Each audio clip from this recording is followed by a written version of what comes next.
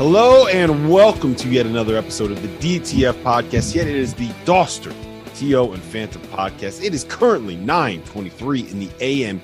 Eastern Standard Time, the only legitimate time zone on Wednesday morning. We are about, 21 hours removed from the end of Big East Media Day, where myself, Terrence Oglesby, and John Phantom were all posted up for our own dueling live stream sessions, which was a lot of fun, actually, even though Phantom did not come over and say hello to me at any point, even though I did not ever get the chair that I asked T.O. to go pick up for me. We're going to talk a little bit about that. We're going to talk about top 25s. We have a Big 12 preview to get into today, but first and foremost, Fanta, look, man, it's been a tough week for you. Been a tough week for Cleveland sports. I'm opening the floor. I'm letting you go. You can say whatever you need to say. You have 4 minutes. Go ahead. Floor is yours, sir. Well, it really is basketball season for me now. Basketball Go Cavs. is the only thing on my mind. Go Cavs. College hoops is coming. We're less than 3 weeks out. So it's like my sports teams took me as far as they possibly could have taken me. The Browns, albeit 6 weeks, and they just quit on Sunday. They totally quit. I don't know what that performance was against the New England Patriots. You cannot not know how to win and then face Bill Belichick. It's basically pronouncing you dead in the NFL. So they're 2-4. I have no hope for them. When Watson does return to the team, and everyone's like, well, when Watson comes back, well, he hasn't played a game for the Browns yet. So when he arrives to the Browns, it's not even going to matter. It's a moot point. And you know what? The Browns probably deserved it. All my Twitter followers would agree because they hate on me every week for being a Browns fan. So there you go, Twitter followers. The Browns probably deserved it. The Guardians, great season. Nobody expects them to do anything. One of the lowest payrolls in baseball. And they reestablished belief in the town. And they've got a terrific window that is now wide open for the next couple of seasons. Having said this, you're up 2-1 in the ALDS. You win that game 3. You seize all the momentum. And Garrett Cole took everything back from you. And then Mother Nature said, I don't really like the Yankees bullpen either. So I'm going to give Nestor Cortez a day to rest. And everything went to you-know-what on Tuesday afternoon in the Bronx. The Yankees were the better team. Now they're going to go in the ALCS. They're probably going to lose to the Astros. My team's done, though. I would much rather be in the ALCS and at least have a chance against the Astros. And here I am sitting here, and I'm sad bastard. I'm the sad bastard from Cleveland. All my team. I'm the kid with no toys at Christmas. None of my teams are doing anything. They're all losing. All I've been doing is losing. I'm ready for college hoops because I can cover some winning. Well, Fanta, look, at least you got the Cavs, man. The Cavs are going to be good. I'm excited about them. We need to start revving the engine on the Cavs bandwagon. Okay, I don't want this negativity. I don't want this anti-Cleveland bias that you're starting to throw out here. Okay, no, I love Cavs. Cleveland sports. It's all Cavs all day. Fanta, I need you to be ready for it because enjoy that team, Cleveland, while you still have them until they all move to New York like Fanta did. Oh, shut up, Terrence. Don't talk about moving. Don't talk about moving. Don't talk. Right.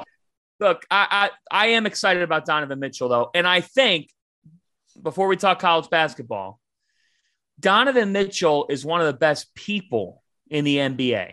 It's very apparent. Like, he's so active already in the community. He's become a Cleveland guy. He actually likes New York teams. So that's why people thought that would happen. But look, the Cavs made one of the splashes of the offseason. I think they could be a top 5 team in the Eastern Conference. And 2 years ago, they were in the basement of the Eastern Conference. So I'm excited for Cleveland Cavaliers basketball. Darius Garland and Evan Mobley, for those of you who haven't been watching Mobley play in the pros, oh my gosh, he's like a 10-year NBA veteran on the defensive end of the floor. He's high level defense. He's very good.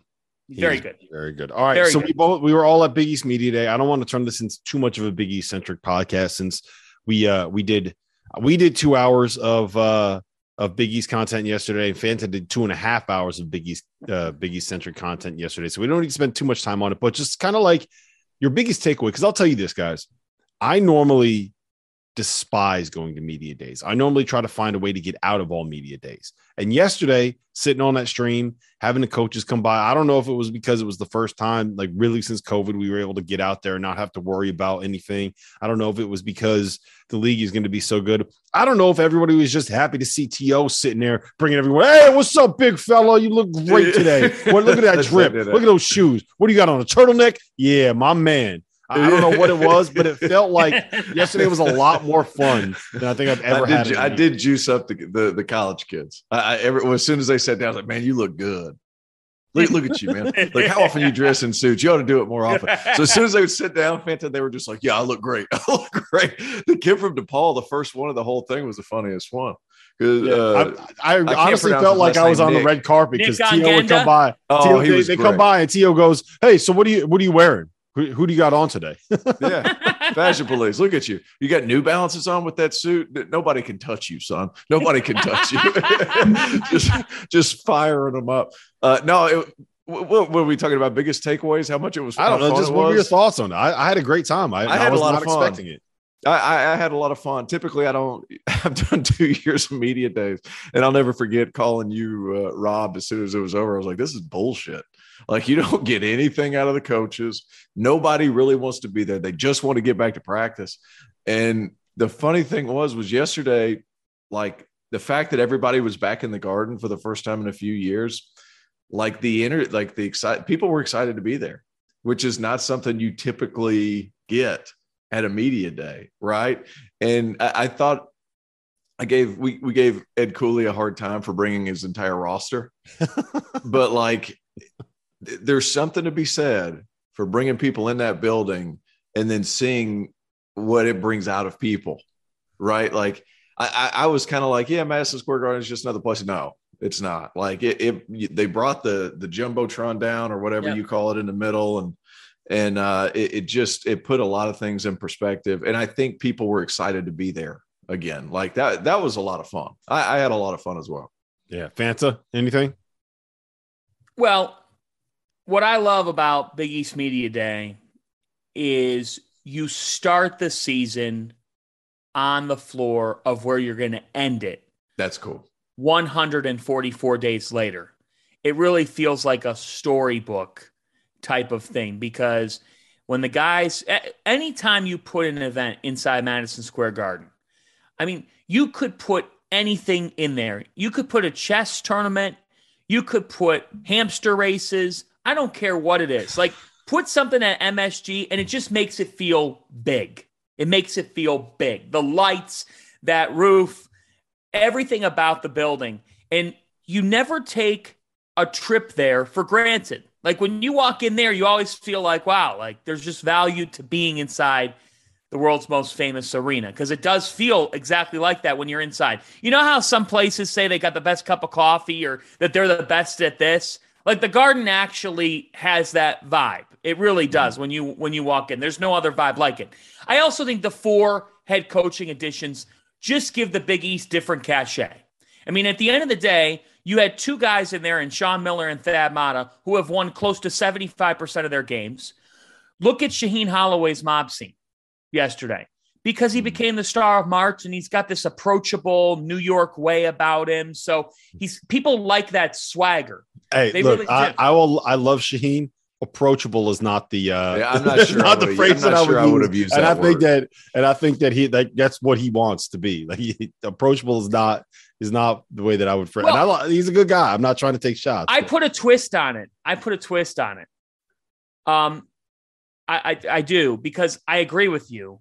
I think he's dealing with the stresses of the Seton Hall job, so he's kind of sort of shutting down. But I also think that this is part of the times that we're in right now.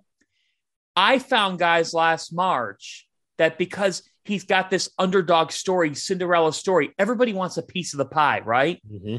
So then everybody feels like they now know him, because they might ask him a press conference question. He gave them we do that, or that's who we are. Like, that's the star he became. So let's see if maybe that changes a little bit with some time. The point is, you've got some big name coaches in this league. There's tons of parity. There's some fresh storylines in this conference. UConn seems to just always have a compelling effect. All you have to see is Dan Hurley, and then Adama Sanogo getting named preseason player of the year stirred the pot in the conference. So to me, it really was a great day. And I think you're right, Rob. Like, the league is stacked. You could interchange probably 4 or 5 through 8 or 9 in this league.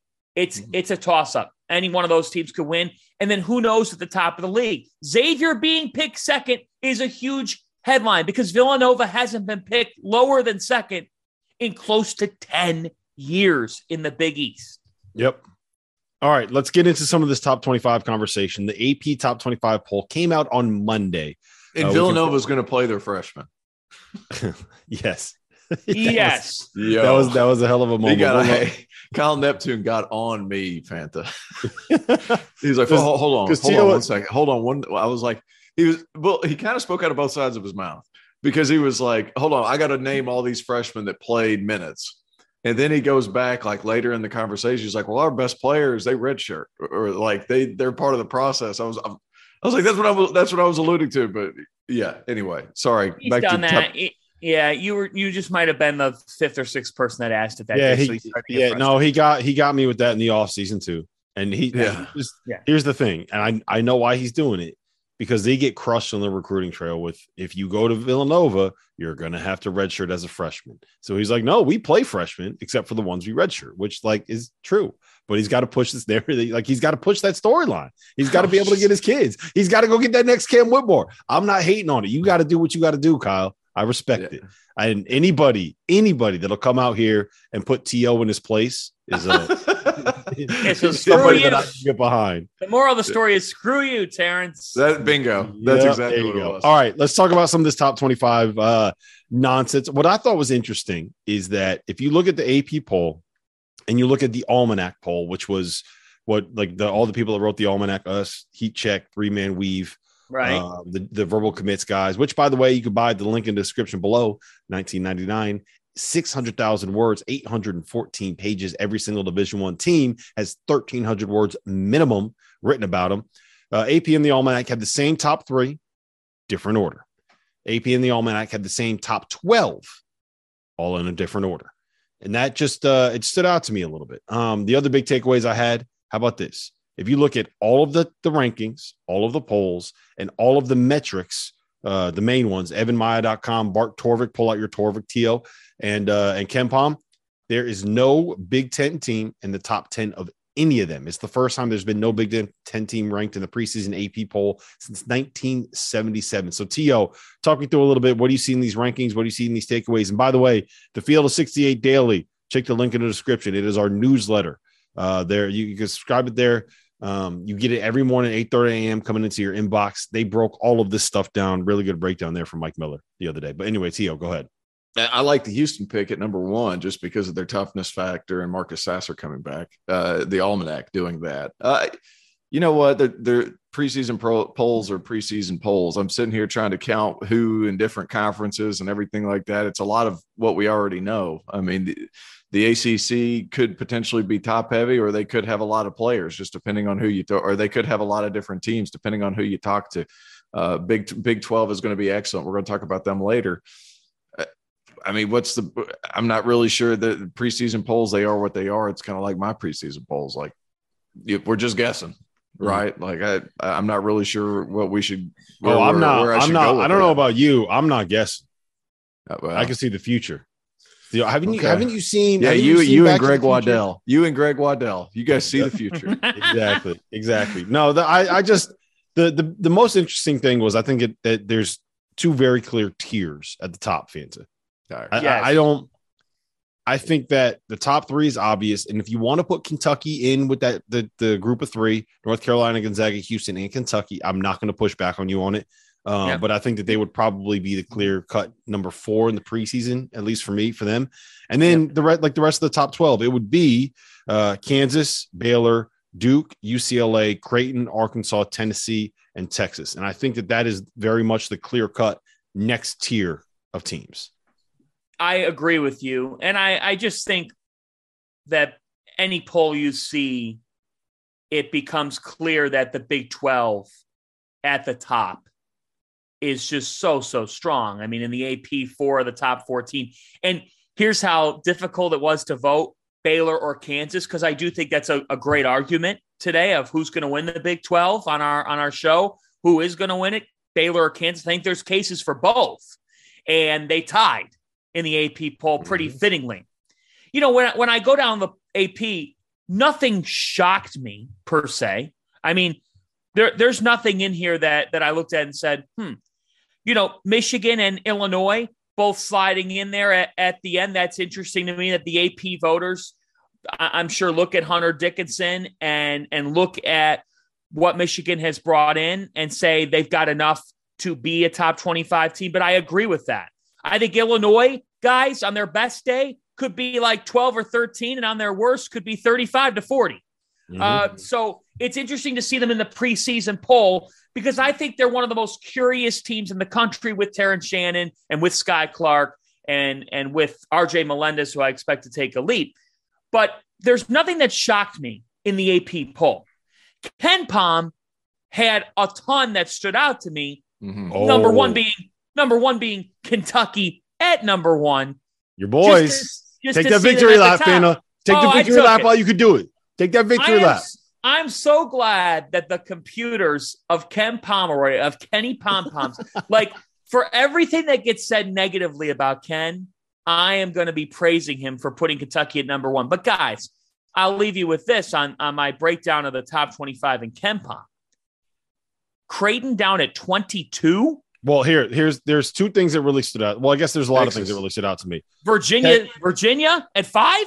Virginia was ranked 5th. North Carolina was ranked 9th. Texas was ranked 2nd. Go ahead. Baylor and Kansas ranked outside of the top 8 on KenPom. I'm sitting here I'm looking at the Almanac top 25. Where's Virginia? They did not make the Almanac preseason top 25. And where's UConn? UConn is 22nd in the Almanac. Do you think that was my influence? I had Virginia in the top 25. I absolutely think it was your influence. If you want to see the bigger influence on the way that this voting happened, Heat Check Media, heavy Mountain West vibes coming out of there. Look at where San Diego State is in the Almanac top 25. Too high. At number 13. High, but no Virginia in the Almanac. That's it. Yeah, I completely agree with you. I had them that they should be top 20. No doubt about it. I want to, but there are 2 things I want to ask you guys about because the KenPom, the ratings for preseason can get a little wonky because you have to deal with transfers and you have freshmen coming in. And it's just kind of like sometimes there's little bugs in that algorithm that need 10, 12, 14 games worth of data to kind of work themselves out. Yes. So like I'm not too thrown by any of that. What I want to ask you about, T.O., I'm going to go to you on this one first and Fanta, we're going to come to you on Creighton next. But T.O., Tennessee, preseason top 5 in all of the metrics that we care about. Of course. Evan Maya, pull out your Torvik, and KenPom. Talk to me about the Vols, man. Well, analytically. This isn't football. This isn't football. Hendon Hooker's not walking through that door. Dude, this is Rick Barnes and the Vols. This is the hoop side.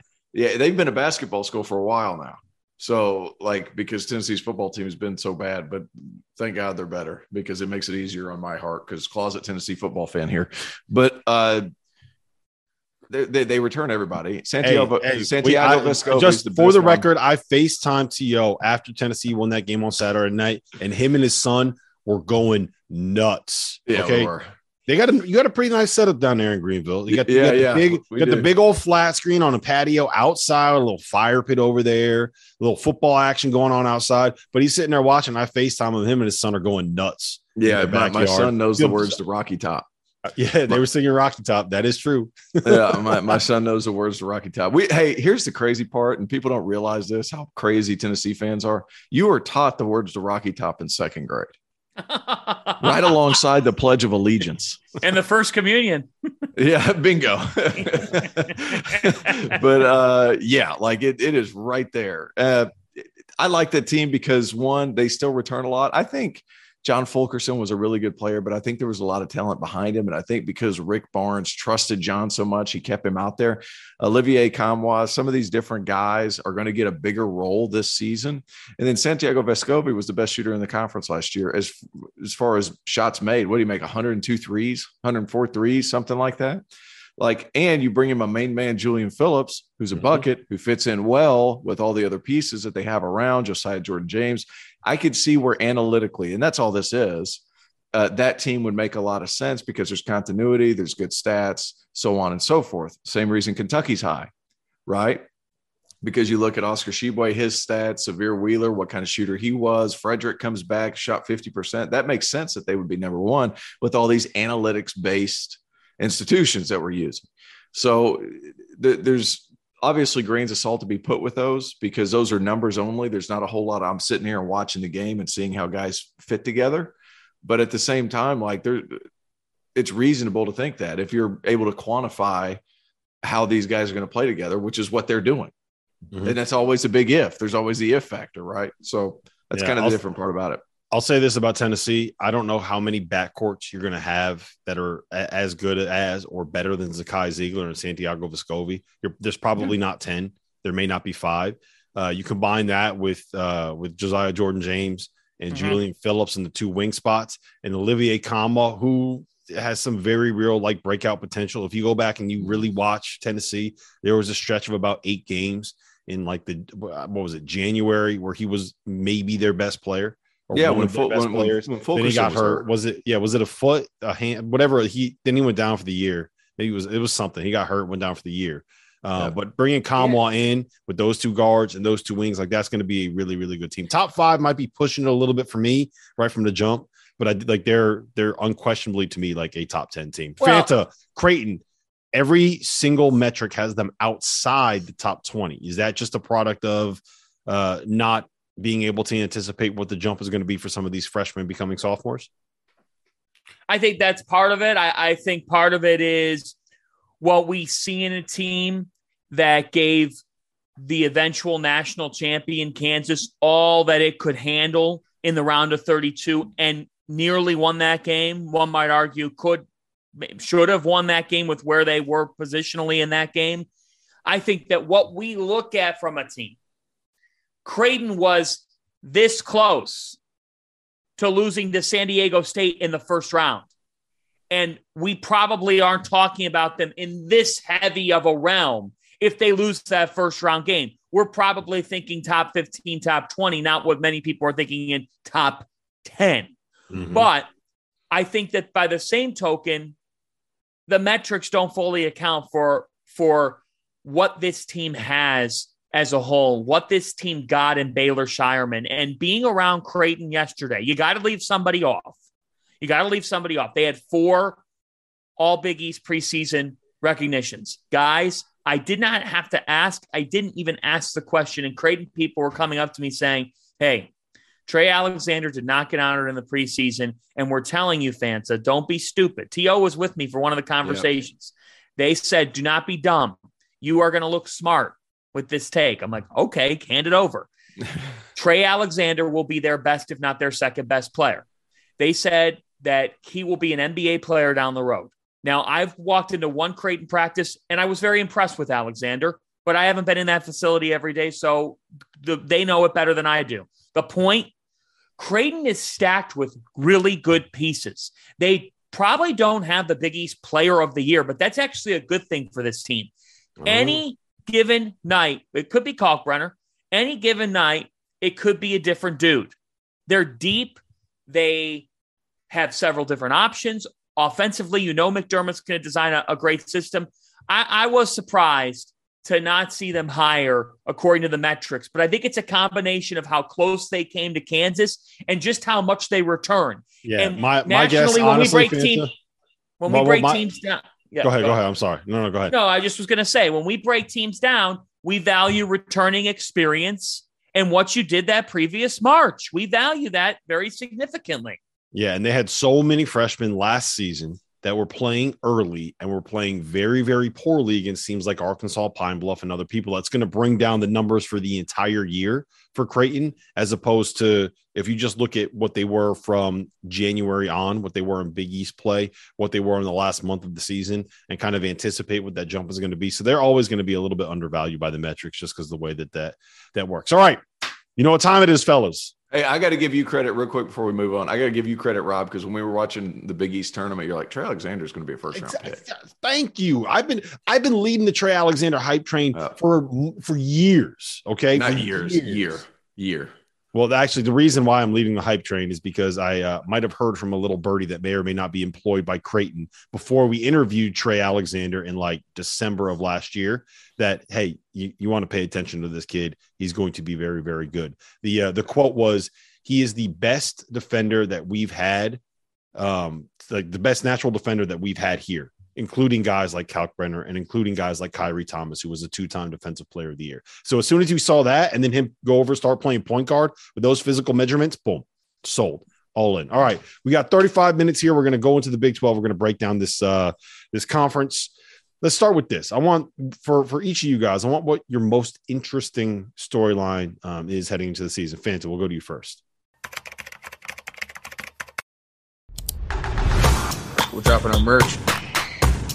We got to start calling Underwood Daddy Brad. But I'm a big pod guy.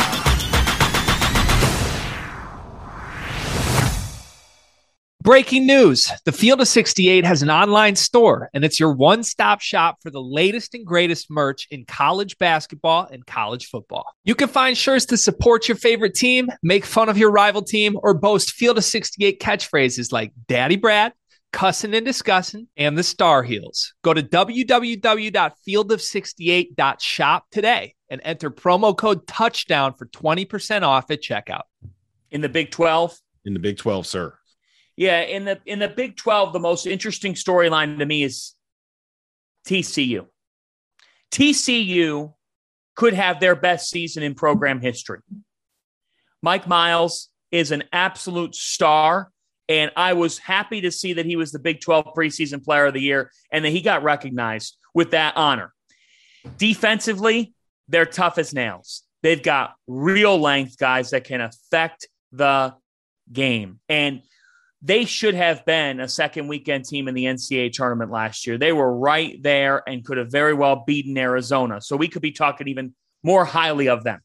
But in this Big 12 picture, where Kansas and Baylor dominate the headlines, Texas looks very, very good. And I think Tyrese Hunter, if TCU weren't my top storyline, it would be how Hunter and Marcus Carr work together. I want to see if one of these off-brands could win the Big 12. It's no disrespect to TCU, but they're not what Kansas, Baylor, and Texas are from a brand standpoint. Chris Beard, Paige and Chris Beard, John Fanta just called Texas, the University of Texas, an off-brand. No, I didn't do that. That's not what he just called him an off-brand. No, he was talking about off-brand in the Big 12 as far as Baylor. He just called them an off-brand. Oh, Terrence, did I do that? Wrong. I must have heard that wrong. Fanta, shame on you. Yeah, no. I know what you're saying.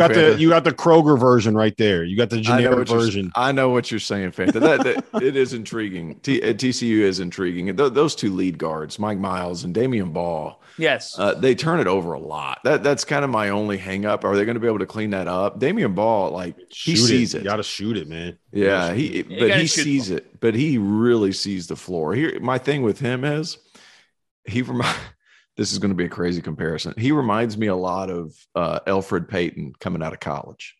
Kind of the same, not as dominant. He plays at a bigger school, doesn't shoot it, but really passes it and really defends.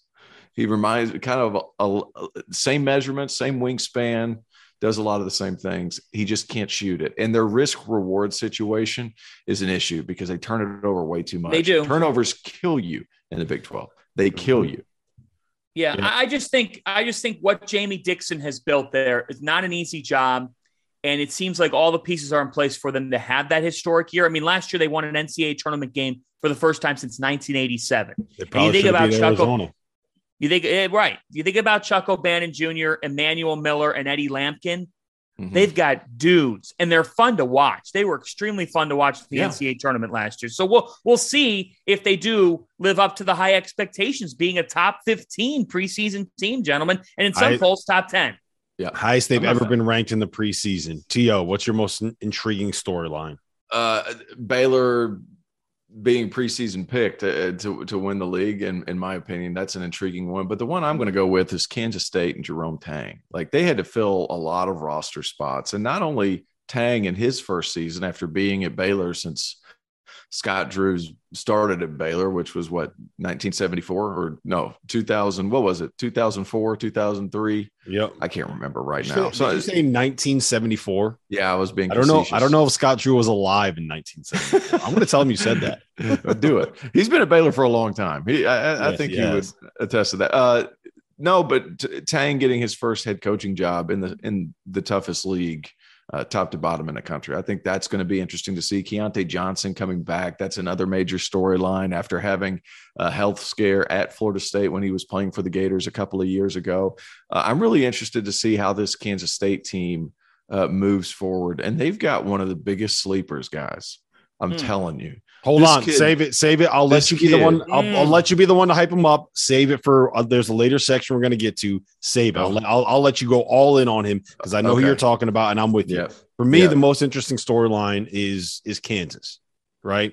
They have a roster that is good enough to at least make a run at going back to back, and doing that while you have all of this cloud of the NCAA stuff and probably the ruling coming down at some point during the season, right? Of whatever punishment Bill Self is going to get for something that happened 27 years ago. I'm pretty sure that the violations that were committed by Kansas happened in Scott Drew's first season back in 1996 at Baylor, right? That's how long ago this whole deal was. But to me, I mean, look, you got the reigning national champions in this conference, and they bring back enough pieces that it should be very interesting to see if they can find a way to make it happen. I'm also Oklahoma State. They're eligible for the tournament again. Do the basketball gods look down kindly on them for everything that they dealt with last year? All right, let's do this. Kansas and Baylor, I think we all agree, are the two teams at the top of the conference, with Texas, TCU, maybe Texas Tech kind of nipping at their heels a little bit. But let's start with this. I want to know who you got as the favorite to win. Kansas, Baylor. You got to put all your chips in the middle. You got to take all your money and go to betrivers.com and bet it on one of those two teams. Who you got? T.O., let's go to you first. Baylor. For me right now, Baylor, those three guards of Flagler, LJ Cryer, and Keontae George are going to be a bear, and that ball is going to move. All three can score. All three can shoot. That floor is going to be wide open. And they added Jalen Bridges, right, from West Virginia, who can step out and shoot it. Caleb Lohner is a nice player, a BYU transfer, 6'8", 6'9", can handle the ball, can play some five. And then I don't know what the deal is with Chamwa Chachua. If he's able to come back, he's still injured. It's going to be a while. But Baylor has all the pieces, and they have all the scoring and guys that complement their style of play. And you're going to look at Keontae George a lot like you looked at those guards a few years ago. They can start that chain of events. They can get past that first line of defense and get guys to collapse. That's when Baylor's good. Like, that's when the ball's getting sprayed out. That's whenever they're able to attack closeouts. This Baylor team's really good. Kansas did lose a lot, and I think there's going to be a bit of an adjustment period, not at home because they're going to win everything at home, but on the road, Kevin McCullough, some of these guys, like, who's going to be their go-to guy? Grady Dick is getting a lot of publicity because Bill Self or somebody over at Kansas called him the best shooter he thinks he's ever coached. I mean, like, there's a lot of optimism at Kansas. I do think they lost a lot, and I also think that Keontae George is just a special talent, guys. Yeah. The one thing I will say about Kansas, I think Jalen Wilson's going to be their best player. I think he's going to be the best player in the conference. I would have him as the preseason player of the year. Wow. Just the rumblings coming out. The issue with him, he shot 26% from three last year. If you get that up to like 36, 37, which is probably what he is as a shooter.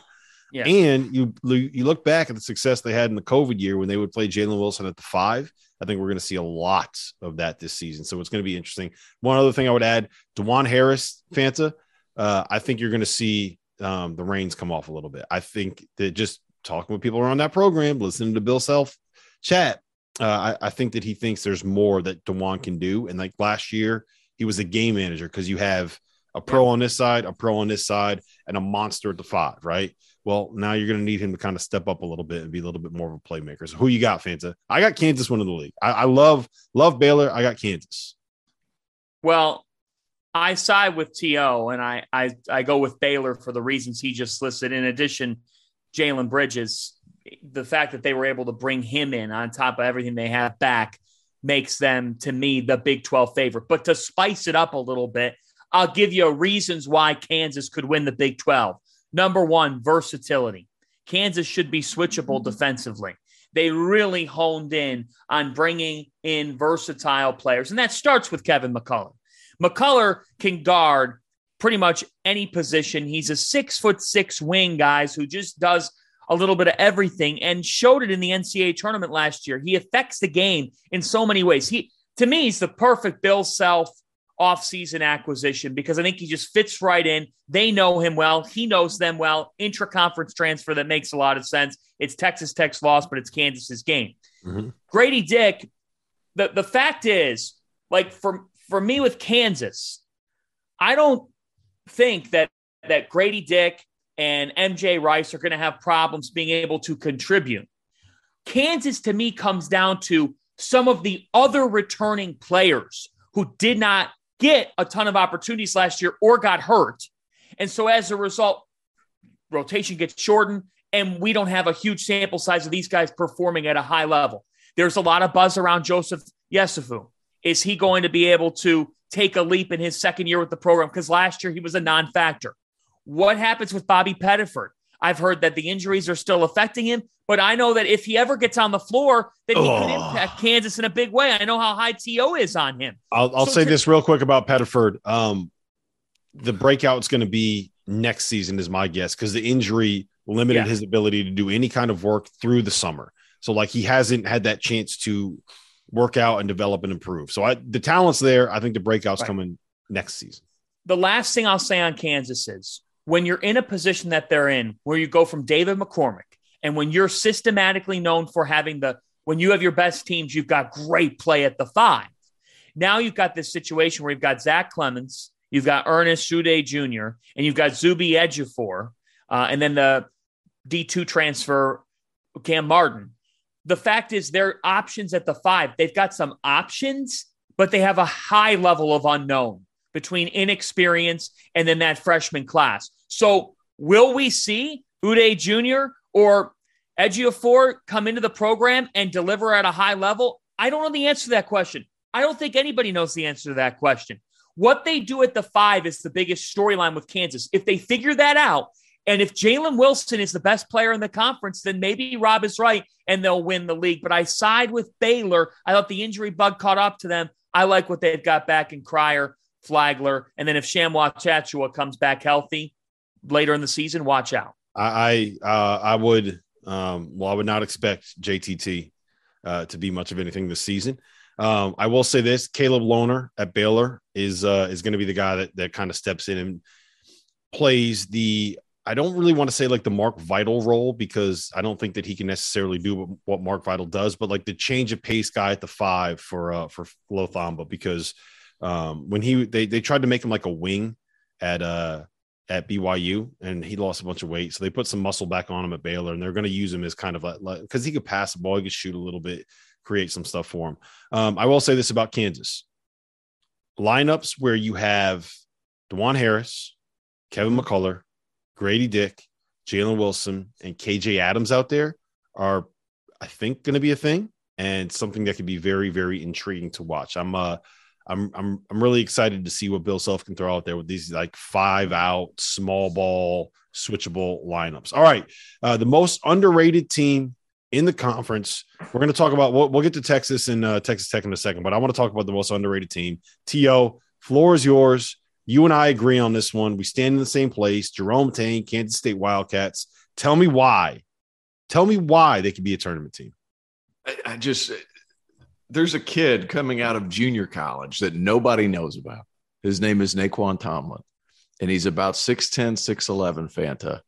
And if you turn on his film from his junior college, he was JUCO Giannis, and it is hilarious to watch. He's from New York City, correct? And he goes down. He never played high school basketball, only fooled around with his friends, went down to a JUCO, and then grew to 6'10" and plays like a guard.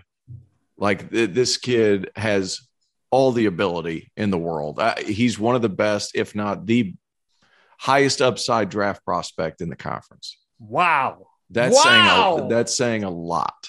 Oh my gosh. People don't know about him yet.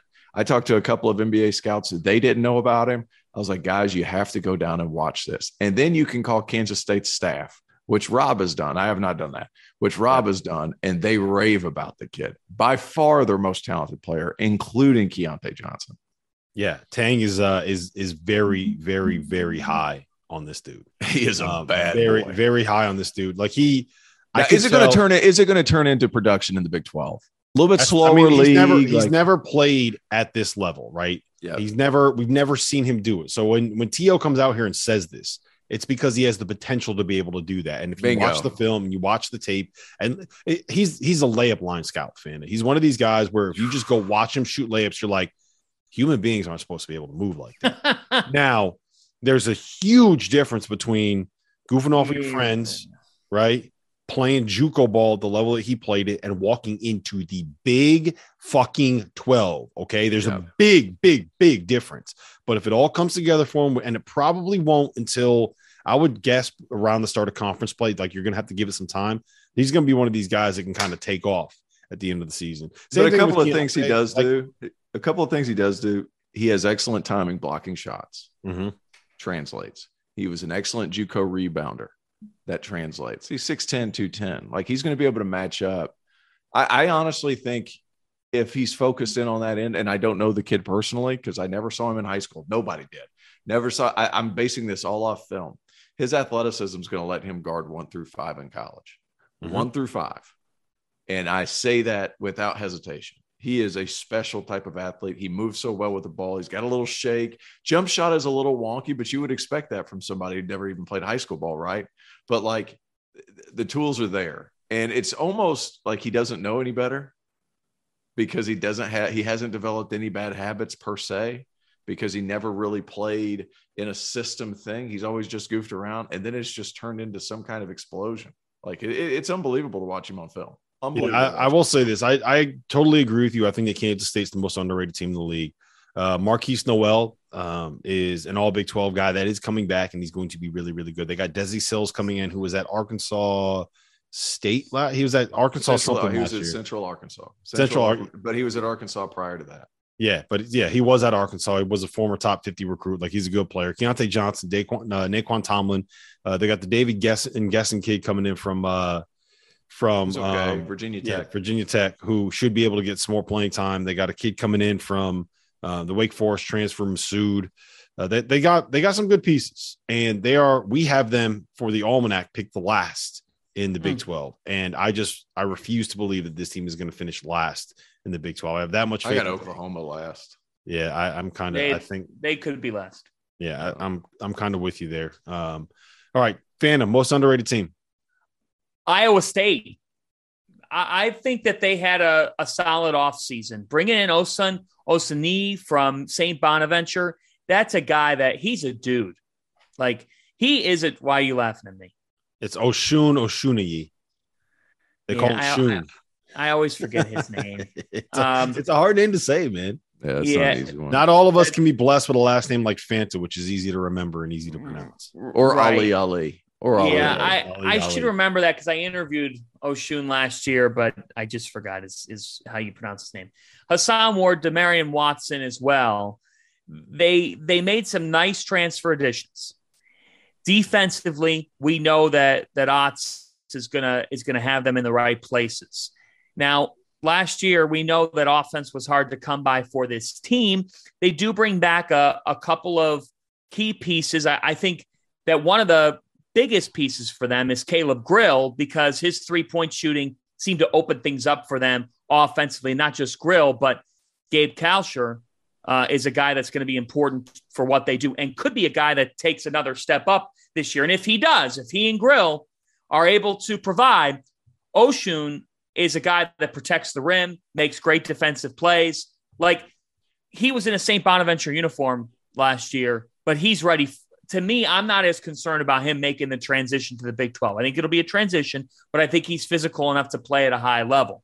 For Iowa State, it's just, are they making enough perimeter shots, and do they have enough effectiveness on the offensive end of the floor? Who the hell's going to score? That's the question. Yeah, exactly right, Fanta. Sorry, I agree with you. For sure. Who the hell's going to score? But I really like the way that they went about business last year, even though they had a taste of reality in the Big 12, they still show what they're capable of in the NCAA tournament and made it to the second weekend. So to me, I think a lot of people are discounting them again this year. I think many people think, yeah, they're probably an NIT team. I could see them sliding into the NCAA tournament because I think TJ Otzelberger will find enough offense, and it's not necessarily going to be pretty, but I think the Cyclones will be gritty enough to get their way onto the big dance floor. My biggest concern is just the point guard play there. Losing Jeremiah Williams, I think, is a big blow. But and he was supposed to replace Tyrese Hunter. So losing him for the season was huge. Yeah, and he's a good player. Temple translate, good player. Jerron Holmes, really good player. Oshunashuni, really good player. They have role players around them. If Gabe Kalsher can find a way to get back to what he was as a freshman at Minnesota, I see what you're saying, Fanta, and I don't disagree. It's just that injury to Jeremiah Williams was a killer. Let's do this. I want to walk through what we think proper expectations for each of these teams are, and I do want to talk about Texas and Texas Tech in this spot. So Kansas and Baylor, we all agree, Big 12 title threats, national title threats, have a very real chance to get back to the Final Four. Any disagreement there? No disagreement. Yep. I think second weekend is more realistic for Kansas. Elite Eight. I don't know that they have the firepower like they did last year. Yeah, they probably don't. But we're all in agreement. They're very, very good. Yes, two of the best teams in the conference, right? Two of the best teams in the country. All right. Texas, TCU, Texas Tech. They're all teams that can get to the second weekend. We talked about TCU. I don't think we need to kind of rehash that. They should be a Sweet 16 this year. Let's talk about Texas first. TO. This is a team. What I think is most fascinating about them is they have some of these guys, I want to call them post-hype transfers, right? Where everyone was all over Marcus Carr and all over Dylan Disu and all over Christian Bishop and all over Timmy Allen when they were coming in last season. Marcus Carr and Timmy Allen kind of had somewhat disappointing years, even though they did get some all Big 12 honors. Dylan Disu was banged up. Christian Bishop didn't really come on until the end of last season. So where do you stand on this Texas team? I have them fifth. I have them behind Texas Tech and TCU. The only thing is what their problems were last year. Are they going to be the same problems? Like Timmy Allen, I thought was excellent in spurts. And whenever he has room to operate, he's really good because then he can draw that second defender and pass. And they did some really creative things to make him effective, even though he can't shoot it. I think a lot of this season hinges on whether or not he's going to be able to hit some shots from the perimeter. He was a pretty good mid-range guy last year. He needs to be better to extend out some defenses, but he provides a lot of stuff for you. I really like the Dylan Mitchell kid, but he's more of a defensive lightning rod and athlete. Is he an offensive threat from the perimeter? Probably not. So who's going to score? I heard Tyrese Hunter. I talked to somebody last week that was at Texas's practices, said he's really improved from the perimeter. We'll see how that goes. He needs to be a better shooter. I like their pieces as far as defensively. I like their pieces. Are they going to be able to score, or is it going to be a lot of the same things from Texas this year? And Marcus Carr has been highly effective on bad. He's a good numbers, bad team guy so far. Is he going to be able to turn a lot of those good numbers into wins is a big concern of mine. Fanta? Well, when I look at Texas, I think that Marcus Carr is the single most important piece because when they brought him over, they anticipated some of those numbers to be a high percentage of what they were in Minnesota. When they first made that acquisition, the immediate reaction was Texas just got a guard that on his best days is an all-American type of talent. Now it's time for Marcus Carr to start really performing like that this season. And you have help. The keys to the car are in this backcourt's hands. They've got to have Tyrese Hunter and Marcus Carr deliver. Look, this is a team that's going to defend like hell. They're going to defend really, really well. They're going to make life difficult for you. And I'm a fan of what Timmy Allen and Dylan Mitchell can do for this team. And I think that Dylan Mitchell, what Dylan Mitchell ends up being could totally change where Texas ends up. Chris Beard has raved about him. He said he's mature beyond his years. He said he's the perfect fit for the program. I'm excited. I'm as excited to watch Dylan Mitchell on a team as anybody early in the season because I just want to see how he meshes in this equation. Christian Bishop to me at the 5, if that's your starting 5, which certain lineup projections have that. Like, you're exactly right, Rob. It took Bishop a lot of time to figure out what he was doing last year. And I wondered, like, if Texas was the best fit for Bishop. I didn't think that he necessarily fit their system in a great way. So, like, I'm not as bullish on Texas's front court. I think that their backcourt is where their season's going to lie. And if that backcourt can mesh, that's the difference between Texas being a top 12 team in the country and a team that could make the Elite Eight. And if they're just a first-round exit in the NCAA tournament. They need Tyrese Hunter and Marcus Carr to be one of the best backcourt. They're not going to be the best backcourt in the conference because Baylor's is far and away better than anybody else. But they need to be one of the best backcourts in that conference. They got to be on the same on par with Mike Miles and Damian Baugh if they're going to win. And I think that that's in the realm of possibility if Marcus Carr can be a numbers on a winning team guy, and if Tyrese Hunter can take a step forward when it comes to his shooting ability. To me, and we'll get into this later, the single biggest X factor on that roster and in the Big 12 might be Dylan Disu. I'll talk about that in a second. All right. I do want to talk a little bit about Texas Tech.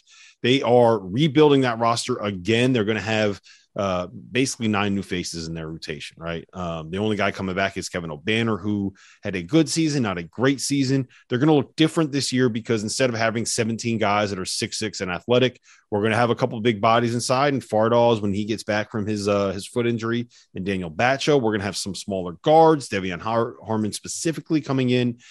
He was a starter at Oklahoma, then a starter at Oregon, and now he is back to be a starter at Texas Tech. Name to keep an eye on: Jalen Tyson, the transfer from Texas. He's been as impressive as anybody in practice. The staff is raving about him. They've been raving about him. He's a guy that's going to have, I think, a bigger impact than people realize. He was in a tough spot at Texas, though, man. Like, he was the only freshman on that entire team, and that was just a bad fit. I mean, you got to bring freshmen in with freshmen. It's tough to be the only one, I think. Yeah, sure. But now he is going to be – he's a redshirt. What is he? A redshirt whatever, a sophomore at Texas Tech. I expect him to have a big season. They got Kerwin Walton, a shooter, coming in. So it's going to look a little bit different this year, right? I don't think that they're going to be winning games necessarily 49-48. I think you're going to have a little bit more offensive firepower, but it's Mark Adams, and you know they're going to play hard. Tio, you got 30 seconds. What do you think of the Red Raiders? I really like the Devion Harmon. He doesn't fit their traditional mold of a bigger guard that can switch and things like that, but his tenacity and defensive ability do on the basketball. He's big and strong guy. He's improved every single year from 3. I thought he was a quality addition. I think Kerwin Walton is better than what he was allowed to show at Carolina. His ability to knock down shots, I think he shot like in the high 40s his freshman season. Sophomore year comes around, falls out of the good graces of Hubert Davis. But if you go back and look at his film, he's creating off the bounce a lot more than I initially thought. Like, he can really make things happen with the basketball. That has to happen in the Big 12 because defenses are so good. What ends up happening is everything breaks down offensively. You got to create something. They have 2 guys that can do that before Fardaws comes back. I think Devion Harmon and Kerwin Walton can both do that. And then you get a bonus with Jalen Tyson. Yep. All right. So Oklahoma State, Kansas State, West Virginia, Oklahoma, and I'm missing somebody on this list. But do you see anyone else out of that group making it? I don't think you're missing anybody. I think you got everybody. No, you got 10 teams. Everyone. Yeah. Is there anyone else out of that group that you could see make the tournament? I would make the argument Kansas State and West Virginia and Oklahoma State all have – the tournament is all within the realm of possibility with them. I think Oklahoma State to me is going to find their way into the tournament because I think they've got the right kind of balance. And I think that if Avery Anderson and Bryce Thompson can be the tandem that drives that bus, all right, I'm not getting bit by the pronunciation. Is it Cisse? Yes. Moussa Cisse. You know that Moussa Cisse is going to protect the rim. Yes. So you've got an elite rim protector. If they have, it's a little bit similar to Texas. They're kind of like Texas Light with their backcourt. They're going to need Avery Anderson, Bryce Thompson to drive this bus. 2 upperclassmen guys, 2 guys who averaged in double figures a year ago. And if they can find enough complementary scoring, and if they could shoot the basketball, Oklahoma State season. Shooting. Oklahoma State season hinges on perimeter shooting. If they get it, they're going to be in the tournament. Mike Boyden, to me, I think this is a redemption year. I think it could be a good story in college hoops. The Pokes are going to dance this year. There's my prediction. I think Oklahoma State will get there. Yeah, I agree. They made 3 key additions. Only 2 of them are going to be eligible. John Michael Wright coming in from High Point. He can shoot it, lead guard. Caleb Asbury, more of an off guard, can shoot it as well. Not having Russell Harrison, who was ruled that he already used all of his years of eligibility, hurts because he's 6'7" and athletic and can. I love that. Like, no, he can't play. He's 30.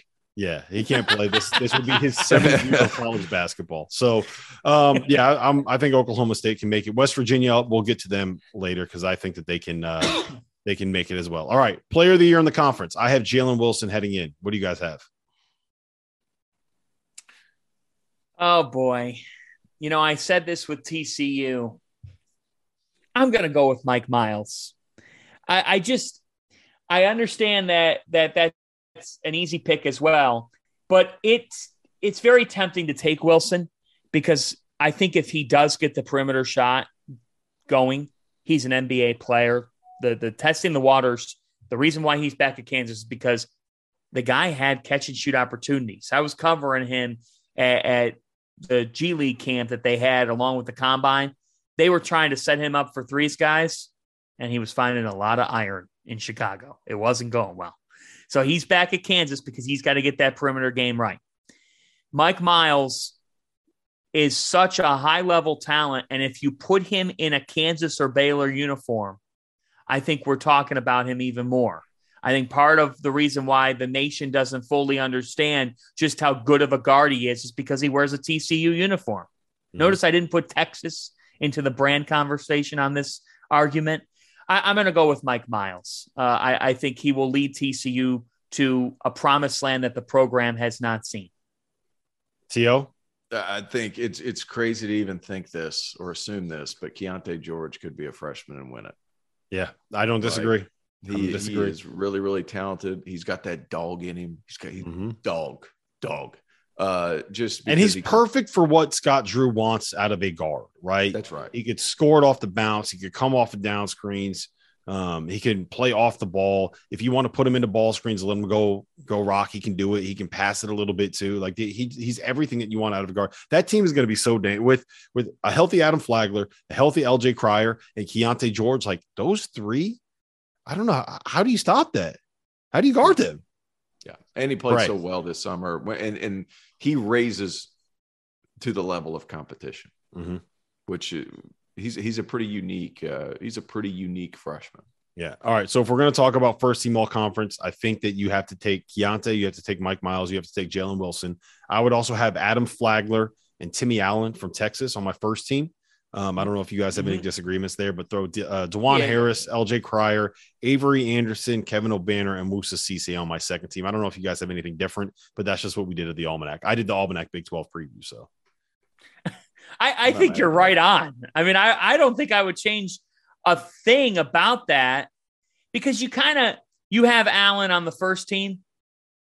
You have to put him on there with his productivity down the stretch in the season. So that's why, like, I know we talked about him and said there were spurts at times, but to me, he's on the first team. And I think the wild card of the whole situation could be if Dylan Mitchell pans out to the degree Chris Beard hopes he pans out. Well, let's hold on. I'm going to get into Johnson. That. So to me, there's 2 X factors in the league, right? One of them is the health of Keontae Johnson and Naquan Tomlin. We kind of talked about that. The other one is Dylan Disu, who, when he transferred out of Vanderbilt, he was coming off of a season where he averaged 15.5 points, 9.2 boards, and shot 37% from 3 on a team that was, I think they won like 6 games in the SEC, but he had big games against Kentucky. He had big games against some of these other power programs in the SEC. And he was banged up in the offseason. He didn't have an offseason. Like Chris Beard, I don't know if he said it to you when you talked to him, Fana, but one of the things that he said over and over and over again is he started last season in the training room, right? He didn't have an offseason. He didn't have a chance to work. He didn't have a chance to improve. He was on a minutes restriction. He was on a pitch count. Like he couldn't be who he was for like until February. And once you got to February, it's very hard to change the rotation. So They are expecting big things out of him. And if he gets back to being that guy that was like a top 3 transfer in the portal heading into the 2021-22 season, then I think that kind of changes things, right? Especially if Marcus Carr and Tyrese, there's a lot of if this happens, then this happens on this Texas team. But there is very much a potential outcome where Marcus Carr finds his true identity. Dylan Disu makes that step up. Tyrese Hunter starts knocking down shots. Timmy Mitchell is who he is. Dylan Mitchell is a guy or Timmy Allen is who he is. Yeah. Dylan Mitchell comes off the bench and is an elite defender, and Christian Bishop is a lob threat and a guy that can space the floor a little bit. And all of a sudden we're looking at Texas like, oh shit, that's a top 10 team. So to me, those are the X factors in that conference. I looked at your all conference and I agree with everything you put. I do think that if Kansas is going to win this league, that by season's end, he's not on the preseason all conference teams, but by season's end, Kevin McCullough will be an all league selection, because that's what it would take for Kansas to be at the top of the conference, because that's what I also think of McCullough and how impactful he is on a great team. Yep. All right. So bold predictions. Fanta, we're going to you first. Then we'll try T.O. see if he has any like real bold predictions. Something better than Minnesota making the NIT. Fanta, what's your bold prediction in the Big 12? Here, let me go first. No, I know. I was thinking about it. Baylor's going to win the national championship. Ooh, I like it. Wow. I like it. I don't hate it. The longer I look at it, the more I think it. And when I look at how tough they are, when I look at Cryer and Flagler, the way that Cryer came on last year, it was incredible to watch. And all, like when I hear T.O. then say Keontae George could be the player of the year. So you're telling me you've got Cryer. Was preseason player of the year in the SEC before he got hurt. And he was well on his way to doing it before the health scare. But so talented dude. Keontae George at Baylor, not Keontae Johnson at Kansas State. Yeah, I'm talking. Come on, T.O. Sorry, George Johnson. Look, what are we doing here? I got in at 1. What are we doing here, Fanta? Unbelievable. I got in at 1. Well, I spent the day with you guys yesterday. You guys went home, got to sleep real good. I'm going to cry a little bit about the Guardians. Next thing I know, I had to fly. I got stuck at LaGuardia. It took entirely too long to get out the wrong way. Well, look, that's your own damn fault for flying into LaGuardia, okay? T.O., give me a bold prediction. Give me a bold prediction. Keontae Johnson makes first team. I think he comes back. And has a great season. He has been ready to go for bordering on year and a half now. He's been Coach Key for all of last season. He finally gets his opportunity. Jerome Tang has dealt with players that have had health scares of the same sort before, so he somewhat knows how to deal with it. Obviously, to elaborate on that, I talked with him at length about that in the offseason. And the first time that he had to deal with it, and for any coach that has to deal with it, like if you've seen a player collapse from a heart issue, like that can scare you. And then when you have that player come back and this guy that you're supposed to take care of, there's a level of nervousness asking someone to push themselves, because when you're playing this level of college basketball and you're a coach, you're asking players to push themselves beyond what they think they can accomplish and what they think they can do. And when you do that with someone where you've seen them fall out and you know that they have a heart issue, like it can be hard to do that. And Jerome Tang has dealt with that numerous times over the years, whether it was King McClure, Jared Butler. I don't know if we're supposed to talk about that. It was Isaiah Austin dealt with something when he was there. They've had experience with this, and I think that really can impact the way that you can coach a player like that, and you can understand that you can push them a little bit and where the breaking point is. So that matters. Here's my bold prediction: both Kansas State and West Virginia make it into the NCAA tournament. We haven't had much time to talk about West Virginia, but one of the things that Bob Huggins really, really emphasized to me was that he didn't have his guys. He didn't have guys that wanted to compete. He didn't have guys that wanted to win on his roster last year. I think he retooled his lineup with guys that fit what he wants, whether it's Eric Stevenson coming in from South Carolina, whether it's Joe Toussaint transferring in from Iowa. Iowa. There's pieces on this roster that better fit what a Bob Huggins basketball team is. And I think what we're going to see is them take a return to being I don't want to say quite press Virginia, but being more of a team where you're not just relying on a bunch of guys throwing up a bunch of threes. They don't want to play any defense. We're going to see West Virginia with it. Bob Huggins is too good not to find a way to make it work with a bunch of guys. Like, that's just. Yeah, Trey Mitchell is there. Emmett Matthews Jr. comes back from Washington. I don't know where the scoring comes from. And Kadrian Johnson, right? Yep. I'm telling you, not huge on West Virginia. Joe Toussaint, the impact that he's going to have, the ability that he can have, get out and transition and just kind of use his speed and his quickness at the point guard spot is something that I think is going to work a lot better for West Virginia than did for Iowa. But listen, guys, this did he average fun. 3 points a game last year? Hey, who'd he play for, though? It's a good transfer. I always say, who are you coached by?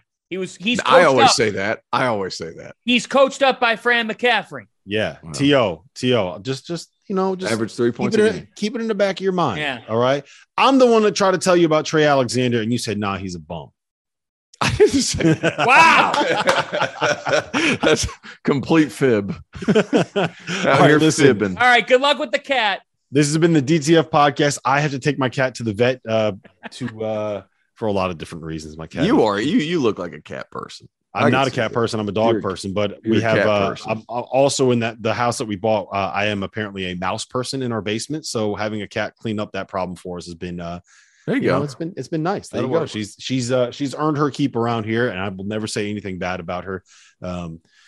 Although having the cats present, are evil, man. I don't know if you ever had a cat before, but no. What they do when they catch something is they'll catch it, they'll kill it, and then they'll leave it as a present for you. So when you come down in the morning at 6:30 and you're going to get your coffee and you go and you almost step on a dead mouse laying in the middle of your kitchen floor that your cat has left you as a present because she loves you so much, that can be a little disconcerting, fellas. Well, that's a good thing because that's what Baylor's going to do in the rest of the Big 12 this year. There you go.